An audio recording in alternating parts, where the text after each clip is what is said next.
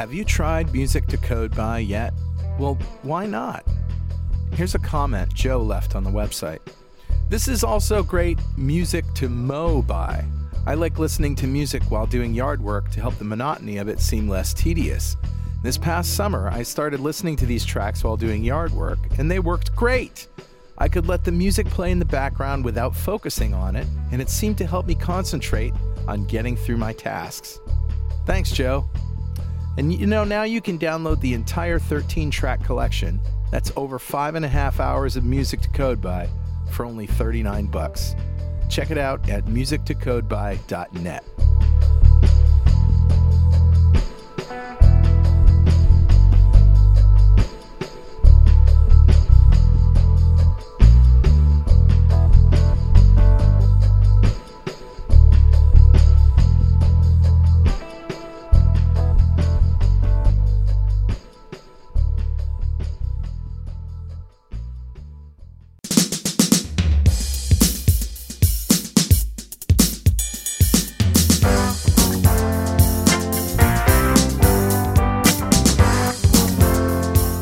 Welcome back to .NET Rocks. This is Carl Franklin. And this is Richard Campbell. We're talking Beyond Legacy Code today with David Bernstein. It's going to be a really great show, I can already tell. And so, how are you, Mr. Campbell? I'm doing, happy to be back in the studio doing the thing. Still little things to finish in my office, right? That whole, are you done? What is done exactly? It's never done. It's just abandoned. Really done. Yeah. It's just like I get tired of working on it.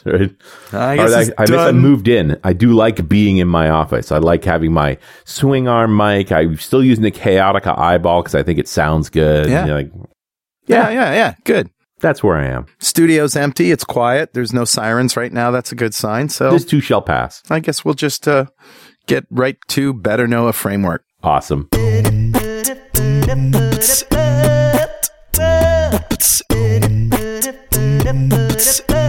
All right, dude. What are we doing today?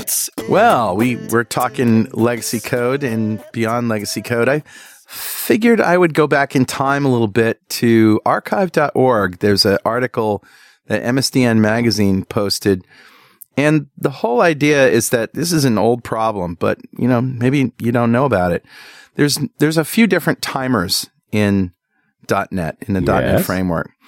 It turns out system threading timer isn't thread safe, which is weird because it's in the threading model, in the threading namespace. You mean the place where threading ought to be safe? It ought to be safe in the threading system threading namespace, but it's not. There you go. So the too long don't read version is use system.timers.timer on a server or any system where, you want this timer to work on the thread you're on.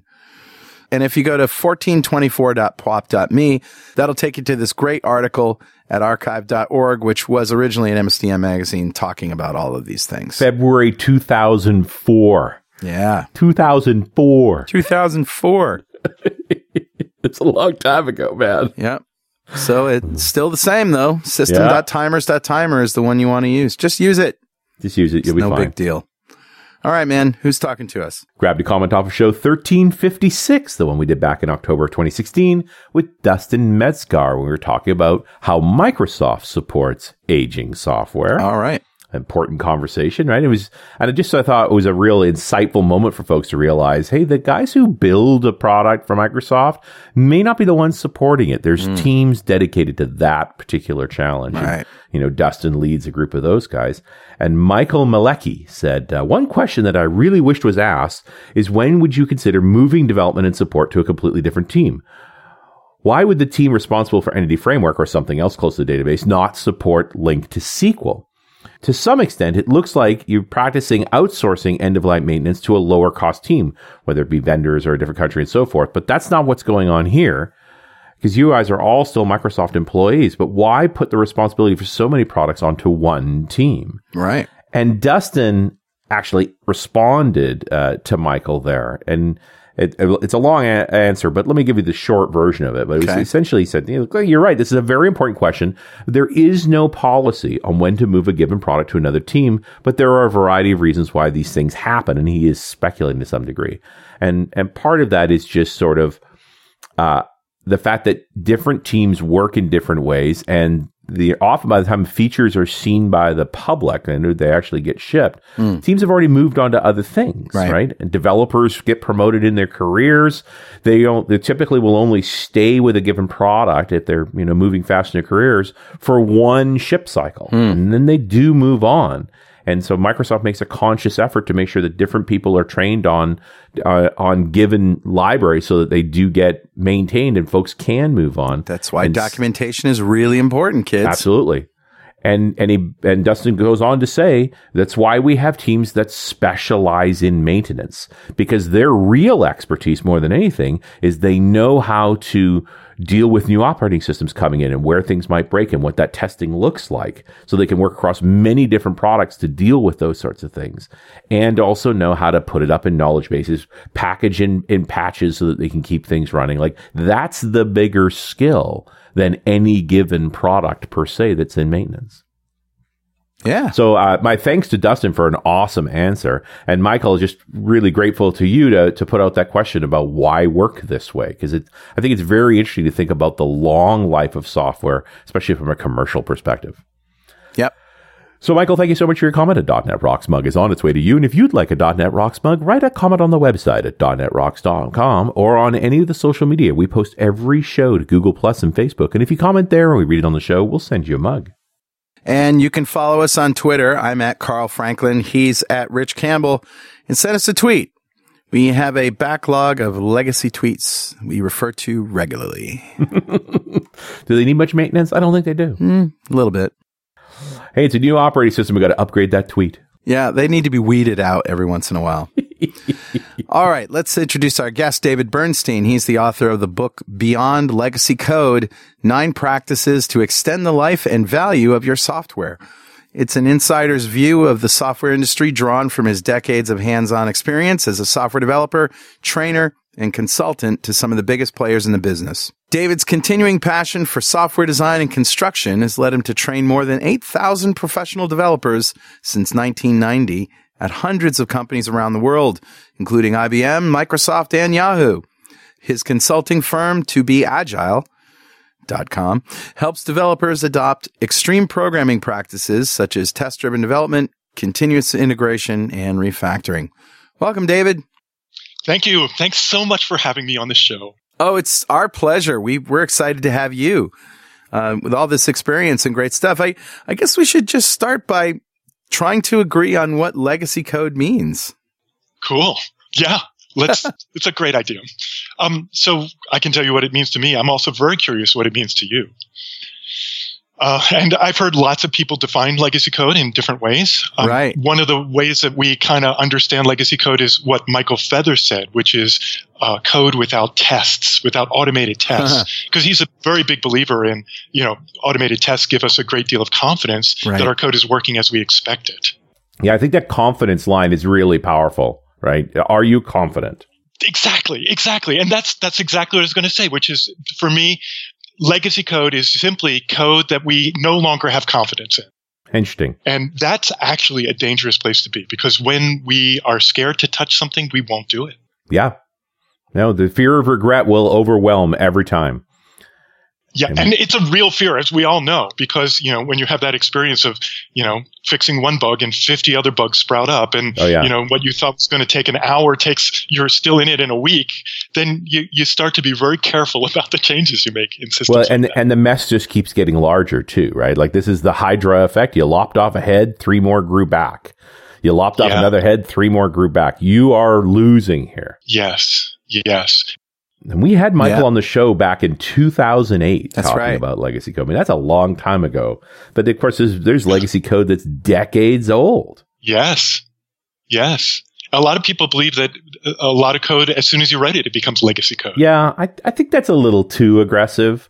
I've often gone with the definition of if you're not willing to build it anymore or don't know how to build it anymore, it's legacy. I like it. It's usually the don't know how. I like that a lot. It's more like the fear, we never even touched that. That's the fear. Because if you build it and write over the other one that used to run, now you can't go back. Like, you have committed the one-way trip. You tried to build the app again. Yep. So why do you guys think that there is so much legacy code out there in our industry? Because maintenance isn't as sexy as new. Also, I think, I mean, look at the sort of ultimate canon of legacy code, COBOL. How many COBOL programmers do you know that aren't employed? Yeah. Yeah. None. Right. Yeah, these sort of, and probably the next wave would be VB, right? There's a lot of VB4, VB5, VB6 apps, maybe even earlier than that out there that are still used today. Listen, I came up the chain of VB all the way from 1.0, and if I had to pull up a VB6 application right now, man, it would take a couple of scotches to get me where I could remember, or maybe not remember, but to get back into, oh, that's how we did it. But the other thing would be building a working build environment in VB. Do you think you could get the control suites together again? Because you took some dependencies in that project on some control suites, and those companies are gone. Yeah. Right? Gone. Yeah, like you could not build the project anymore. That's right. Right. There's no such thing as a Sheridan VB control repository anymore. Yeah. Good luck. Yeah. One of the consulting gigs I had last year was working with a company where all of the COBOL developers are trying to retire. Mm-hmm. And they signed on extended work contracts, but their primary mission is to get the last of their code base handed off to a new generation of developers working in .NET, which is why I was there, to retire this stuff and to turn off that mainframe. Like they wanted to get off of that, and they're desperate. Like they want to retire. They have more work. Like this is not a problem. They want to stop working and they can't because there's nobody to replace them. Right. They have to actually end this system. Yeah. Yeah. I heard that the demand for COBOL programmers is pretty high. Mm-hmm. It's not the field that I work in, but if you want a good paying job, that probably will last a while. Well, and arguably you should have gotten your experience in the COBOL heyday. I mean, somebody who's learning COBOL right now has so much to learn because they don't even understand the architecture of the machines, how to even log into them. I mean, yeah. Where's my text editor? Yeah. Your what? It's my IDE. Huh? Yeah. There's just so much stuff that gets forgotten when technology goes away. That said, there's right now, I would think that there's still a lot of ASP.NET web forms apps out there that have yet to be rewritten as MVC, Web API, Node.js, whatever. Pick your current poison. But, some of those things can move over to Web API if you decide you want to just take your data layer and call it from behind a Web API. But usually it means that, we're going to build the whole system up from scratch because we've learned a few things about how the data works. And do you see that happening, that code gets replaced with new versions more often than legacy code is brought forward, piece by piece? It kind of just depends. And I've actually have yet to work with a COBOL team. So that's the aspect of it I don't know. Right. But many of the modern developers that I work with are oftentimes faced with a question of, buy or rebuild something or refactor something. Sure. Right. And, actually, I always was on the fence about that, but having lived through this experience so many times, and I'm interested to know what you guys think too, is I've seen a lot of times when teams will decide, okay, we just got to scrap this and we just got to start over again. If they're not really conscious about doing something very different than they did before, 5 years later, they end up in exactly the same place. Absolutely. Except now it's twice as bad. Right. Because they have two code bases. They have their original code base that their users are still on. They have the new code base, which is not nearly as good, and they're kind of caught in a bind. Yes. Well, and one of the problems around that is it was also probably the first app they've built on that new platform that they wanted to use. So, like the clutch in your first car, you burn the snot out of it, right? Like it's nothing to be proud of. Yes.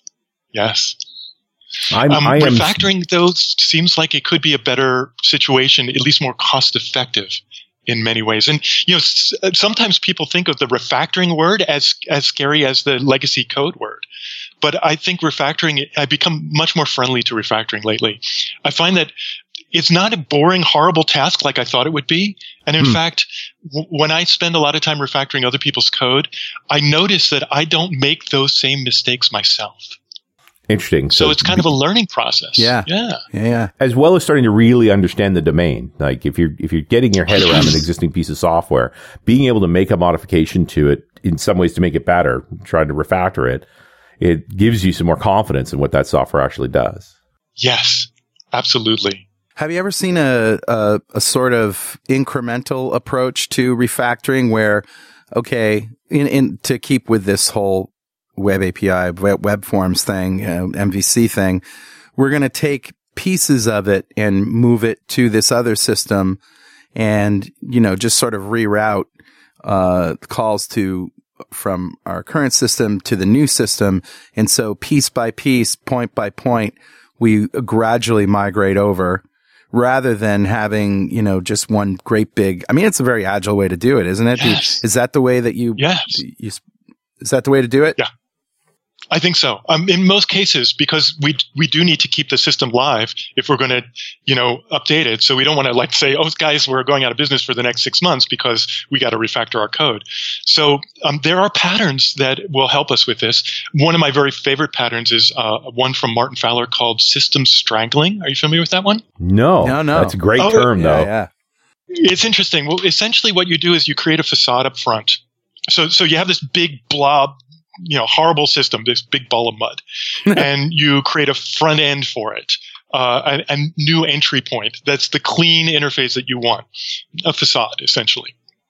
And then you start to refactor the pieces internally, piece by piece. And as you get a new piece in, you just replace it. And what happens is all your new clients are starting to now use your new interface, and it's only your legacy clients that are using your old interface. And piece by piece, we're moving them over into the new interface. And then once the whole system is done, we can say to our old clients, "Oh, now call the new interface," and we can completely retile the old one.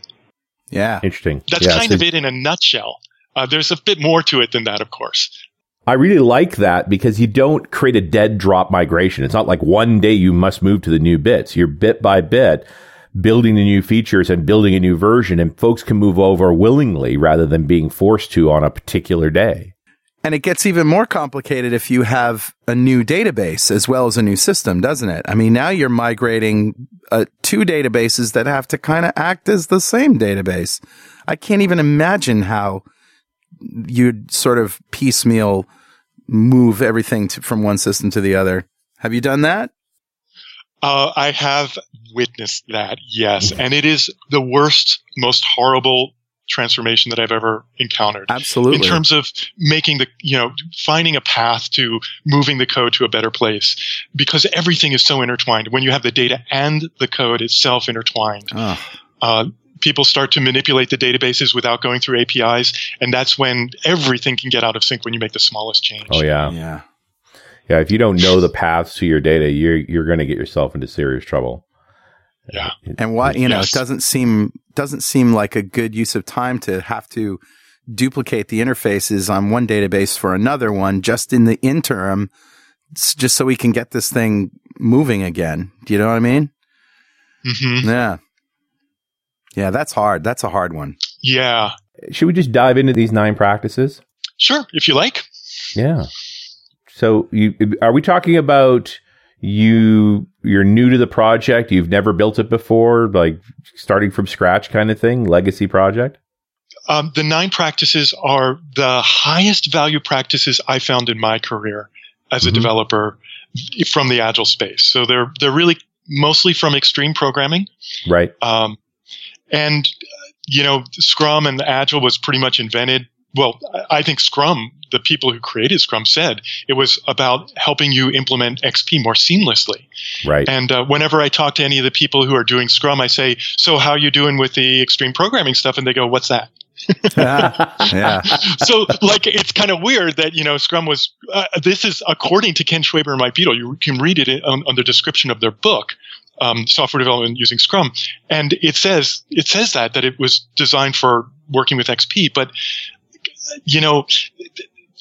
I think those are where the real value is in software development, is these technical practices. Mm-hmm. And so I wanted to write a book that really explained it to the Agile community, to managers who may not be so technical, and also to developers. Okay. All right, let's dive in. Let's just list them off, and then we'll get into them one by one. All right, excellent. So practice 1 is say what, why, and for whom before how. Good. Practice 2 is build in small batches. Yeah. Practice 3 is integrate continuously. Mm-hmm. Practice 4, collaborate. Practice 5, create clean code. And clean is an acronym for 5 key code qualities. All right. That really improve the maintainability of software. Practice 6 is write the test first. Practice 7 is specify behaviors with tests. Mm-hmm. Practice 8 is implement the design last. And then practice 9 is refactor legacy code. Okay. Cool. Yeah. All right. Shall we start at the top with the turning how into what, or not saying how at all? Yes. So one of the things in Agile is to replace, requirements with stories that express how and not, that don't express how, but really express who is it for and what do you want and why do you want it. And as long as we have that conversation, because a lot of times product owners write a story, but then they'll tell the developers how to do something, like how to implement it. And we developers will very often take their suggestion and just do it that way, even though we know better ways to implement things. We don't really want to implement a lot of features procedurally by default, because if we take advantage of object-oriented programming, functional programming, some of these ideas, we can build software that's more maintainable and still get the job done. So as a developer, I would prefer to create behavior through the interaction of my objects rather than through writing straight logic. Yes. Nice. However, when I look at code, and I've gotten a chance to, working with 8,000 developers and many, many teams, I've gotten a chance to look at lots and lots of code out there in industry. And the vast majority of object-oriented code that I see out there is procedural with just a class statement wrapped around it. Yeah. We were fighting that in the VB. Talk about VB days. That's right. In the 90s, we were fighting that. So you've now declared an object. You're just not doing anything objecty. People bring their comfortable habits forward into new territory. And the challenge is that we get the job done, we make it work, but at the expense of maintainability. Right. It's harder to change code that way. And because of that, that's why I think a lot of code becomes legacy code pretty quickly.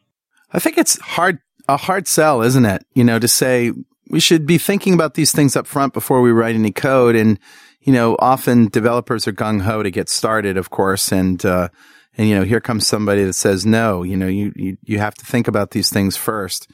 And I imagine you get a lot of that pushback. Personally, I like to think about things as I go with my hands, because if we're doing design before we actually code, we're talking about what if, and who knows, and it's anybody's guess. But as soon as we start to make it tangible, and just even if we're doing it wrong in the light of the new specifications, at least we have something that we can talk about and work from. And what I find is this idea of refactoring code, changing the design without changing the behavior, is actually very straightforward. Yeah. There's this amazing book, and I think it's a book that every one of us developers should read and love. It's by Martin Fowler. It's called Refactoring. Yes. It's the Bible. It really is. And he's a great writer too. He's very readable. The thing that I was really struck by in his book was that most of the refactorings are very straightforward. Now, he lists them in excruciating details because, he wants you to sort of understand the steps. But once you understand them, then you can go run through them. I can run through many of the refactorings in my head very quickly and understand how to transform my design from one approach to another approach when I get new information. Yeah. And I find that doing that, being willing to change my mind as a developer, is one of the great characteristics, I think, of developers. The top developers I know are willing to change their minds. Indeed. Well, be persuaded one way or the other. It occurs to me, and you said this earlier in the conversation, where it's like, we should just rewrite this. That's a way to get left alone for 6 months. Yeah, good point. working through, I'm thinking, folks resist working through that because the reason I go for how is just I want to write code. Like, that's why I want how. Just like, let's get to, don't make me understand. Let me write code. Right. And one of the ways I get to write code is I go, if we redid this in Ruby, we'd be fine. Yeah. And now you leave me alone for 6 months while I redo our work in Ruby. Right. So, I mean, I think it's very challenging for certain personalities, for projects, just to sort of get to this idea of this piece of software has a purpose. This does something useful. What does it do? Yeah. Yes. But we still don't have to spend a lot of time thinking about it. We can think with our hands and we can actually play with the code because, like you said, I mean, that's my feeling as well and many of my colleagues. We want to just dive into code, but I don't want to dive into implementation without really understanding what I need to do, at least what the interface is. So I like to take that step back first and say, well, at least how am I going to call this? What are my what is the signature that I'm going to be using and what is it going to be doing? What result that I can measure is it going to create? Yeah. It occurs to me that you want to look at the code and you really should just be running the app. That answers what better than how. We want to draw lots of diagrams on the whiteboard and come up with contingencies for every particular scenario before we even write, anything. Yeah. And I find that comes from the best intentions, but it's not always the most productive use of our time. I would rather than anticipate what could go wrong, which again is something that's anyone's guess. I'd rather have practices that support me in accommodating change in the future. Right. Yeah, and we talk about this all the time. Anytime we talk about any kind of agile methodologies or just basically called software development now, we come across the whole idea that we can't be afraid to fail. I mean, failure is and by failure, I mean, write something that isn't going to, be perfect or isn't going to be applicable in all situations, because that's the whole idea. You just write something and expect it to change. Yes. I have this experience of being an author writing prose now, because I just, as we know, published a book. And what I find is there's a lot of parallels between writing prose and writing code. One of the things that they tell you when you're writing prose, and I'm sure you probably heard this from, your 10th grade composition class or whatever, is don't edit yourself while you're writing. That's a recipe for writer's block. We want to first just get it out, and then we'll go back and clean it up and, all that, because it's actually a different part of our brains that we use to generate versus to edit. And I think the same thing is true in coding. I like to get something to work first. I like to make it pass all my tests so I know it works, and then I'll refactor it and clean it up. And I find it's far more efficient to do that. Yeah, it is literally two different mindsets, right? It's sort of a head up versus head down thing. Writing code and writing text, for that matter, is a head down thing. Editing code and editing text is a head up thing. It's like, where are we going? What was the point of this? Like you have to carry around what with you when you're editing. But when you're creating it, you're head down. It's how. Yes. I agree. Hey, Richard. Yeah, buddy. Guess what time it is now? It must be that happy time again. You got it, man. It's time to refactor a legacy joke for legacy developers so I can maybe get a few legacy laughs. There was no laughs in the past. Or one at least. Yeah.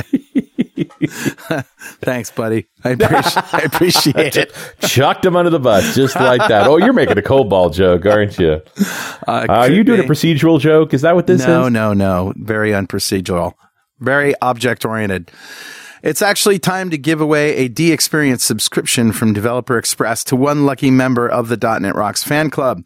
Become a UI superhero with DevExpress UI controls and libraries, and deliver elegant .NET solutions that address customer needs today and leverage your existing knowledge to build next-generation touch-enabled solutions for tomorrow.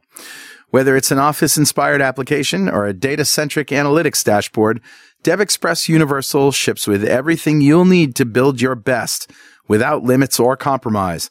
Learn more and download your free 30-day trial at devexpress.com/superhero. Well, all right, buddy. Who's our winner? Today's winner, Richard, is Steve McAllister. Congratulations, Steve. Yeah. Golf clap for you, sir. And, I went to grammar school. Yeah, thank you, David. I went to grammar school with Steve McAllister, but I don't think he's a programmer. And there you go. I don't think that's him. But if it is, what a coinky dink.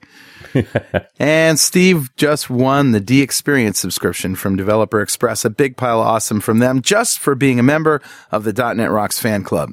And if you don't know what that is, go to .NETRocks.com, click on the big Get Free Stuff button, answer a few questions, and join the .NET Rocks fan club.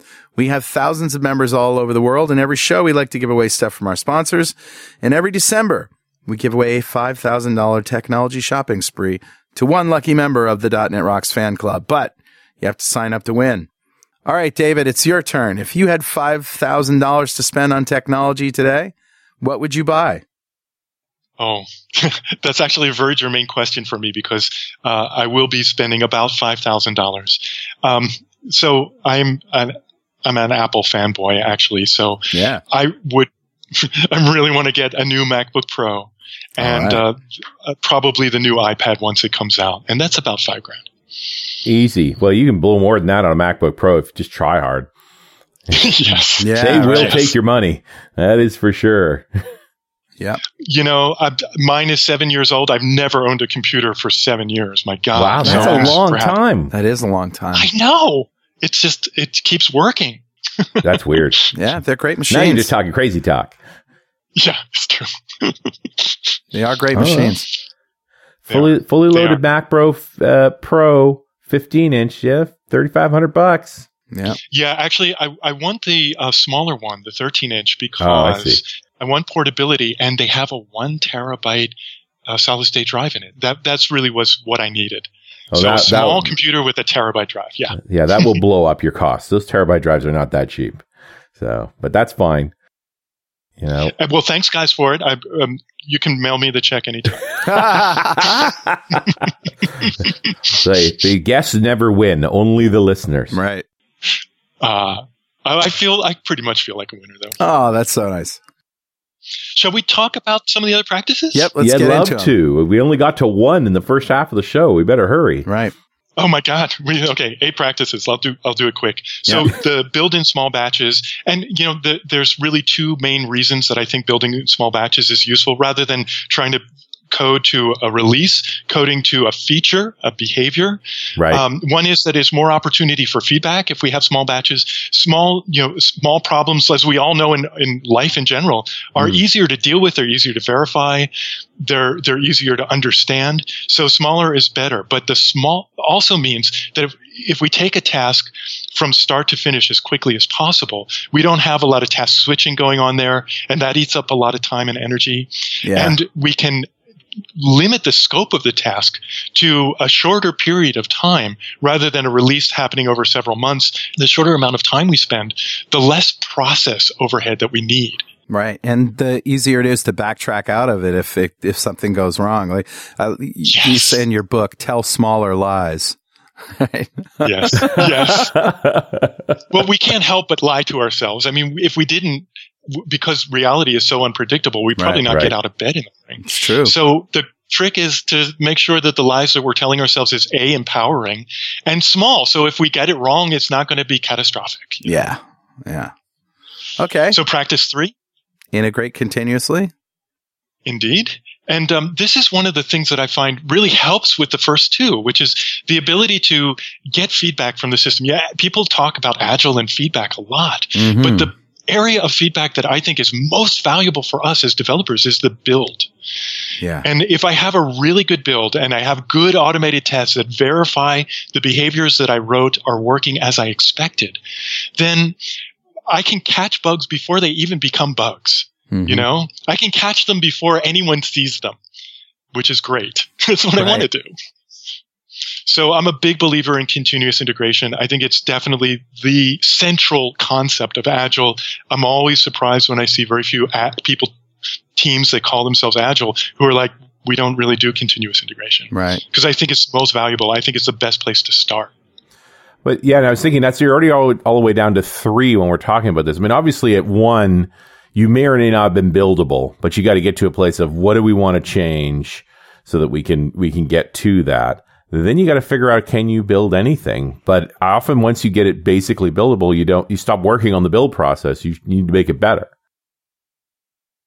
Yeah. All right. So, and in continuous integration, it's just like builds that work awesome. And the thing is, it's not difficult to set up. Everybody thinks it's this big, we're going to change everything. And how does that work? It's really no big deal. It really isn't, but it does create an infrastructure for doing many of the other agile practices. Yeah. It creates a space where you can, write the automated tests and have them run automatically. Yep. So that's all really, really helpful. There's really no need for automated tests if you don't have an automated build. Yep. Yeah, good point. That's step 1, yeah. Well, step 3. All right, number 4. So, number 4, collaborate. Mm-hmm. And the real point that I want to make about that is that just like technical practices, collaboration really requires a skill set. It requires specific practices that help us. And I talk about various techniques like mobbing and swarming and pair programming. Nod to Woody Zool. These are the Yes. Oh, you know Woody. Oh, we know Woody. We love Woody. We've had Woody on the show. Yeah. He's awesome. He's a dear friend, and awesome. I'm going to see him next week, actually, at the Agile Open Northwest. He's the mob programming guy, for those who don't remember. Yeah. Yes. Back in the day. But it is interesting. At this point, you're now changing the way folks code together. Yes. Experimenting with different approaches to coding. Giving them opportunities to change. Mm-hmm. And it's interesting because this is the one of all the practices I really feel are very important. This is the one that I get the most resistance, both from managers and from developers, is pairing. Wow. Managers say they can't afford to lose half their resources. And I say, we are people, we're not resources. Right. Nice. But also, wouldn't you rather have half as many code, but a tenth as many bugs? Yeah, that's it. The quality of the code goes up exponentially when there's more than one person writing it or looking at it while it's being written. Yeah, I totally would. I don't know if a lot of managers necessarily would, because they don't really understand how devastating bugs can be. Sure. Well, I guess, I appreciate your core statement of we're not resources, we're people. But the other thing is our metric lines of code? Because if it is, I can write a bot that'll spit a lot of code out. That's exactly. Not hard to do. Yes. So it's not about how fast you type. And I think this is the big challenge is we think about productivity from the sort of manufacturing perspective, Lucy with the pies going down the conveyor belt. But productivity in complex systems like software is not really measurable directly because, as you say, you can spit out more code and more bugs and things get worse. Yes. You are digging yourself a hole at that point. Yep. Yes. One guy who was on our team, he was considered the top guy on our team. He was the most senior person. He could write code super fast. He was considered the very best of all of us. He had to leave. He had to move, actually. Huh. And after he left, we did some statistics on our productivity, on the amount of work we were able to accomplish. And it turned out that his code he wrote a lot of code, but it was pretty buggy. And it turned out that the net result was we got more features done without him than with him. It turned out he was our worst person, not our best person. Wow. That's funny. Yeah. How you measure that statement is really interesting, right? That's definitely part of the challenge. So, that's really a hard question. How do we measure productivity? And I tend to stay away from that. I think we don't really need to. What we need to measure is our process, because these are the areas that would give us the most benefit. If we can make our process better, then measuring individuals' productivity pales in comparison, really. Yeah, no, I'd rather measure the productivity of the team. Do you know any developers that hire themselves out in pairs? Oh, interesting. Well, Ron and Chet do. Yeah, okay. Yeah. Do you know those guys? No. So Ron Jeffries is like one of the inventors of test-driven development and extreme programming. Inventors, discoverers, whatever. Yeah. So they when they teach classes, they always teach it together. And they always, because they want to model the behavior of interaction and have people see that, which I think is pretty cool. That is really cool. That's a neat idea. And it's honest too. Yeah. Yes. So just in summary for collaboration, pairing is not taking turns at the computer. It's bringing two minds to bear on the same problem. Right. Yes. And when we do that, we can, like you say, less bugs, cleaner code, less code to do the same task. Yep. Yep. Usually. I've also looked at it as you get head up and head down at the same time, right? Whoever's typing on the keyboard is inherently head down, and the person sitting beside them can be head up. Yes. Yeah. I like that a lot. Yeah, that makes a lot of sense. And the head up developer is usually thinking about the big picture. Yes. Yes. Yeah. That's where you have that moment that says this library already exists, or we don't need this many lines. There's a different way to do this. Like those sudden jumps, or more importantly, just recognizing when you're thrashing right before the whole day goes by. Yeah. Yes. Yes. All right. Number 5, clean code, an acronym. And clean is my acronym for 5 key code qualities. I call them qualities, but they're quantitative. Okay. And these are things that we're probably familiar with, at least at some level. C stands for cohesive, means that it's about one thing, follows the single responsibility principle. L means loosely coupled. We're talking through abstractions, so this makes it especially external dependencies, so that we can break those dependencies and test our code separate from the thing that's external, which is very critical to make it automated. Yep. E is encapsulated. And my definition of encapsulation sort of harkens back to what we were saying before about hide the how with the what. Yeah. So I want to show what I'm doing, but I want to hide all the implementation details as much as I can, because that gives me the freedom to change it later without breaking a lot of my clients. Mm-hmm. A is called assertive, and this is a code quality I don't see a lot of people talking about, but I think is really valuable. Assertive means that objects or entities are responsible for themselves, and they're in charge of their own state. And what this does is one thing is it clarifies the object model, because we're putting behavior with the data that it works with, as opposed to spreading it all out. Sure. Okay. And then the last is non-redundant. And I use the term redundancy rather than the XP term, which is duplication, because duplication is the most obvious form of redundancy. It's easy to spot duplication, but redundancy can take subtler forms as well. That's right. You can have a couple of methods name totally different things that do the same thing, but do it in a different way. One developer has written one, and another developer didn't recognize that it was already there and has implemented it again. Yes. Yes. So if we're trying to do the same thing in more than one place, that would be redundant. Mm-hmm. Exactly. And so I find that if I just focus on, I don't have to actually focus on all these, just pick one or two. And if I focus on that to improve the quality of my code, I find that the others also improve. And I find that my code is far more maintainable, easier to work with. Yeah. Nice. Well, and it's one of the ways to start talking about an existing piece of code, right? Like also often when we're finally, okay, we're in this method now, or we're in this function now, we're looking and going, what would you do different? How could we make this better? It starts off with a criticism of this is bad. Who wrote this? It was me. I see my own comment there. Okay. But to walk down the clean code things and say, are these things well represented in this code, just gives you sort of a less painful talking point around the code to say there's things we could do to make it better. Yes. Yes. I so agree.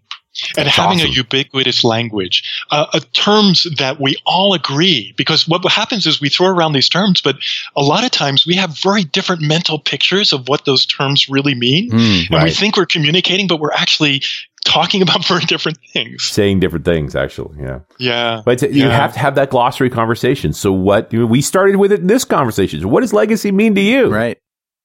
Let's define our terms. That's why I love the question. Yes. Yeah, it's a good one because it's just, but you have to keep having that until we really are on the same page. All right, 4 practices to go. All right, let's do them. So one of my very favorite practices, which is write the test first. I'm a big proponent of test first development, or TDD. Mm-hmm. And this is straight Michael Feathers when it comes to legacy stuff. It's like start writing tests around this code. Yeah. Yes. Yes, but I like to write tests before I even write any code. I use the same techniques to write new code. And I find it really helps me. It helps me because it's really looking from outside in, you know? So I understand what is it I'm doing, right? What is the interface that I want to create? What is it that I'm expecting back? And those are all good questions to ask before you actually dive into implementation. TDD is something that isn't without its critics too, right? I mean, I know plenty of developers that we've interviewed on the show over the years that aren't fans, that don't do it. And, it's not just that they think they will do it someday. They blatantly say, no, this is a waste of time. Yeah. And I'm just really glad that building contractors, people who construct bridges and things like that, they don't say the same thing. I'm glad that when they construct things, they build it and they kind of verify that it works and stuff like that. Mm-hmm. I think that personally, because the cost of software is 5 times greater to maintain after it was released. So if you look at the statistics overall, we spend about 20% on development and then 80% on the stuff that happens after the initial release.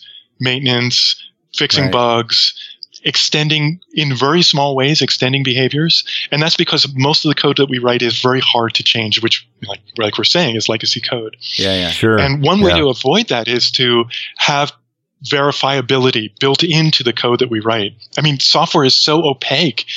You can't see it or touch it. And so having tests give me a great deal of confidence in my code. So that's why I'm a fan. The other side of this, a corollary to this exact idea is going through figuring out the test is a way to know when you're actually done. You said this right off the bat with practice 1. When will we know we've done something useful? Building the tests actually defines you're done when the test passes. Yes. And isn't that one of the areas that we spend a lot of time sort of thinking about, debating about? It adds stress to our lives. And developers we're kind of like people say that we gold plate, and we don't really intend to do that. Mm-hmm. Well, we don't necessarily know how our code is going to be used, and we don't want it to break in production. Right. So we try to think about, what could go wrong? But I find for me, better to think about, just make it do what it needs to right now. And then I'll have more time later to be able to extend it if I need to. Yeah. And you build a set of tests to make sure it's doing what it needs to. Exactly. That visual feedback of green bar says, oh, you're done. Then I can move on, which is nice. Actually, I have 3 definitions of done. I'll share them with you. Okay. Done just means that it worked. It worked on my machine. Right. Done means that it was integrated into the build. And a lot of teams go right to done. But I think that there's another version of done, which is I call it done. And done means that it's not only integrated into the build, but it's refactored, it's cleaned up, it's made supportable. And this is, I think, an area that sometimes we neglect. Other forms of engineering don't. When you build a product, you also think about how is that product going to live in the field? How do we productize it? Hardening it. People who build physical things think about those things. And we have to, when we're building virtual things as well, think about the maintainability of our software. Yeah. Yeah. Yes. All right. Specifying behaviors with tests. Now, this is a little bit beyond just naming the test what the behavior should be, right? Yes. In fact, so Misko Havery, who's a brilliant developer, he did the Clean Code Talks, which are Google Tech Talks, and he's also the author of Angular. He says that he rarely meets a developer who he thinks knows how to write a really good test. We all think we know how to write good tests, but actually it turns out that writing a really good test is a skill because it has to be unique.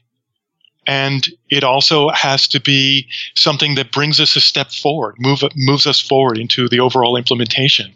And it has to be, as much as possible, not implementation dependent. Yeah. So we're testing behaviors rather than testing implementation. And the reason that we want to do that is that, again, when it comes time to refactor our code, our tests aren't breaking as well. So one of the things that I find valuable about doing TDD is it gives me a suite of regression tests. Yeah. But I want those tests to be clean, just like I want my code to be clean, so that when I go to refactor, I'm not spending all my time refactoring the tests as well. Now, when you refactor, do you refactor the tests first, or do you just write the code the way that you change the code, maybe add a couple of methods, do some extraction, and then change the tests? What do you do there? So when I refactor code, which means, again, changing the structure without changing the behavior, if I have tests that only test behaviors, my tests don't have to change at all. That's right. But now that's kind of an ideal world. Well, okay, but what if you extract a method from another method? I mean, you've now got coverage of the first method, but not the second one that the first one calls. So what we should do is run code coverage on that. And what we'll see is that we still do have code coverage on that extracted method because we are exercising its behavior through the public interface. Mm-hmm. So, and Michael Feathers actually says this in his book as well. He says, if you can exercise a private method's behavior through the public interface, you can consider it tested. Yeah, right. I suppose you're right. Unless, of course, you have some condition in which the test doesn't call into the private method. That condition, though, has to be externally accessed, right? Right. We have to be able to access it externally. In other words, you have to either have specify. I get it. I know what you're saying. You have to have tests that cover all of the different possible inputs and possible outputs. Yes. Yeah. So then the question becomes, in any situation, how do you figure out what the right tests are? Right. And the way that I found works really well for me is thinking of it in terms of specifying behaviors. So I think of my tests as a way of expressing behaviors. And for any behavior that I can come up with, I can understand what tests I need to actually build out that behavior, Mm-hmm. And I can also reach consensus with other developers. So when I teach TDD, this is one of my main goals, which is that we all agree for any behavior what the right number and kind of tests are. And when we reach that commonality, that common touch point between us, it is incredibly powerful. Yeah. I don't think that we could actually all come up with the one right way to write code because there isn't one. Right. There are many unique ways of writing code, and I think many of them, almost all of them are valid. The challenge is that your way of writing code and my way of writing code equally valid, but when we try to interface that code together, that's where we run into some challenges. You talk about this idea in your book of the safety net. What do you mean by that? Yes. Well, that's the tests that is supporting us. Whereas we make a mistake, since we have good test coverage, it would throw up a red bar and tell us that we made a mistake before we have to actually, start to bring out the debugger and figure it out. Right. Okay.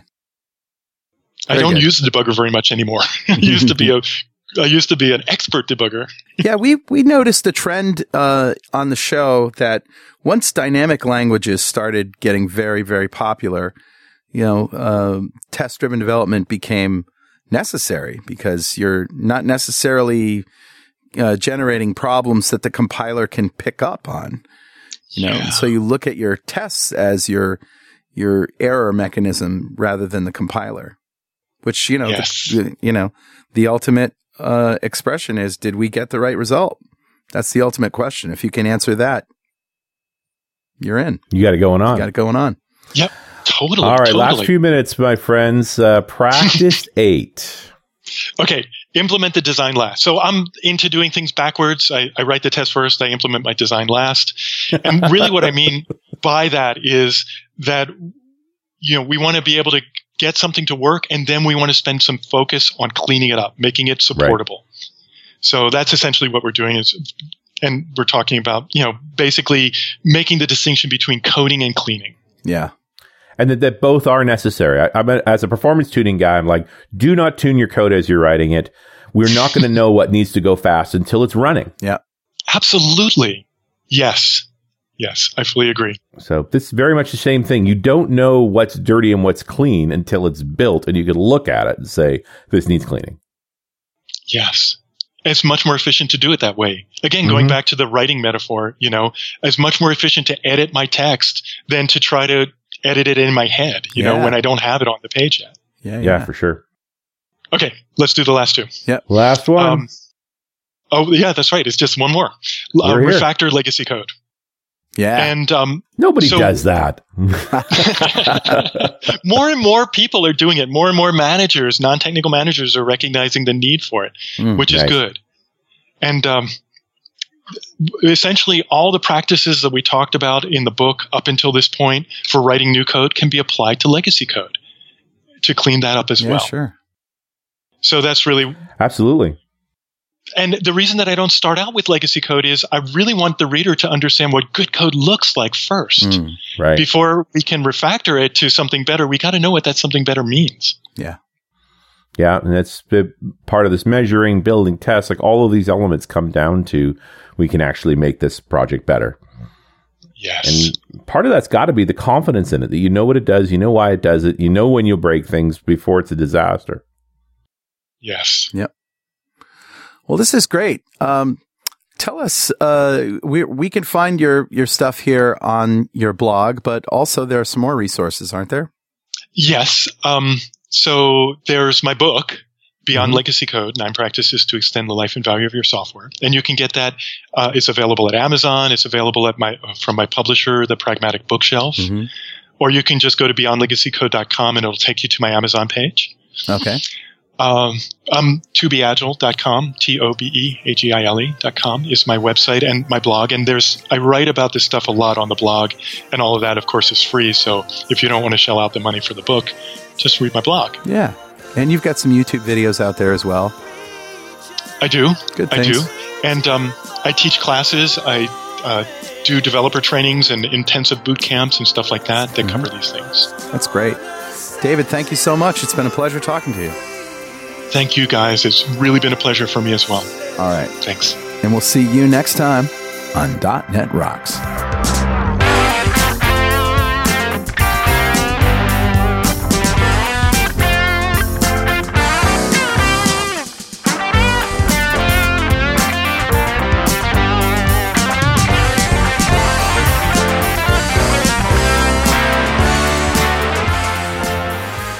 .NET Rocks is brought to you by Franklin's Net and produced by Plop Studios, a full-service audio, video, and post-production facility located physically in New London, Connecticut, and, of course, in the cloud.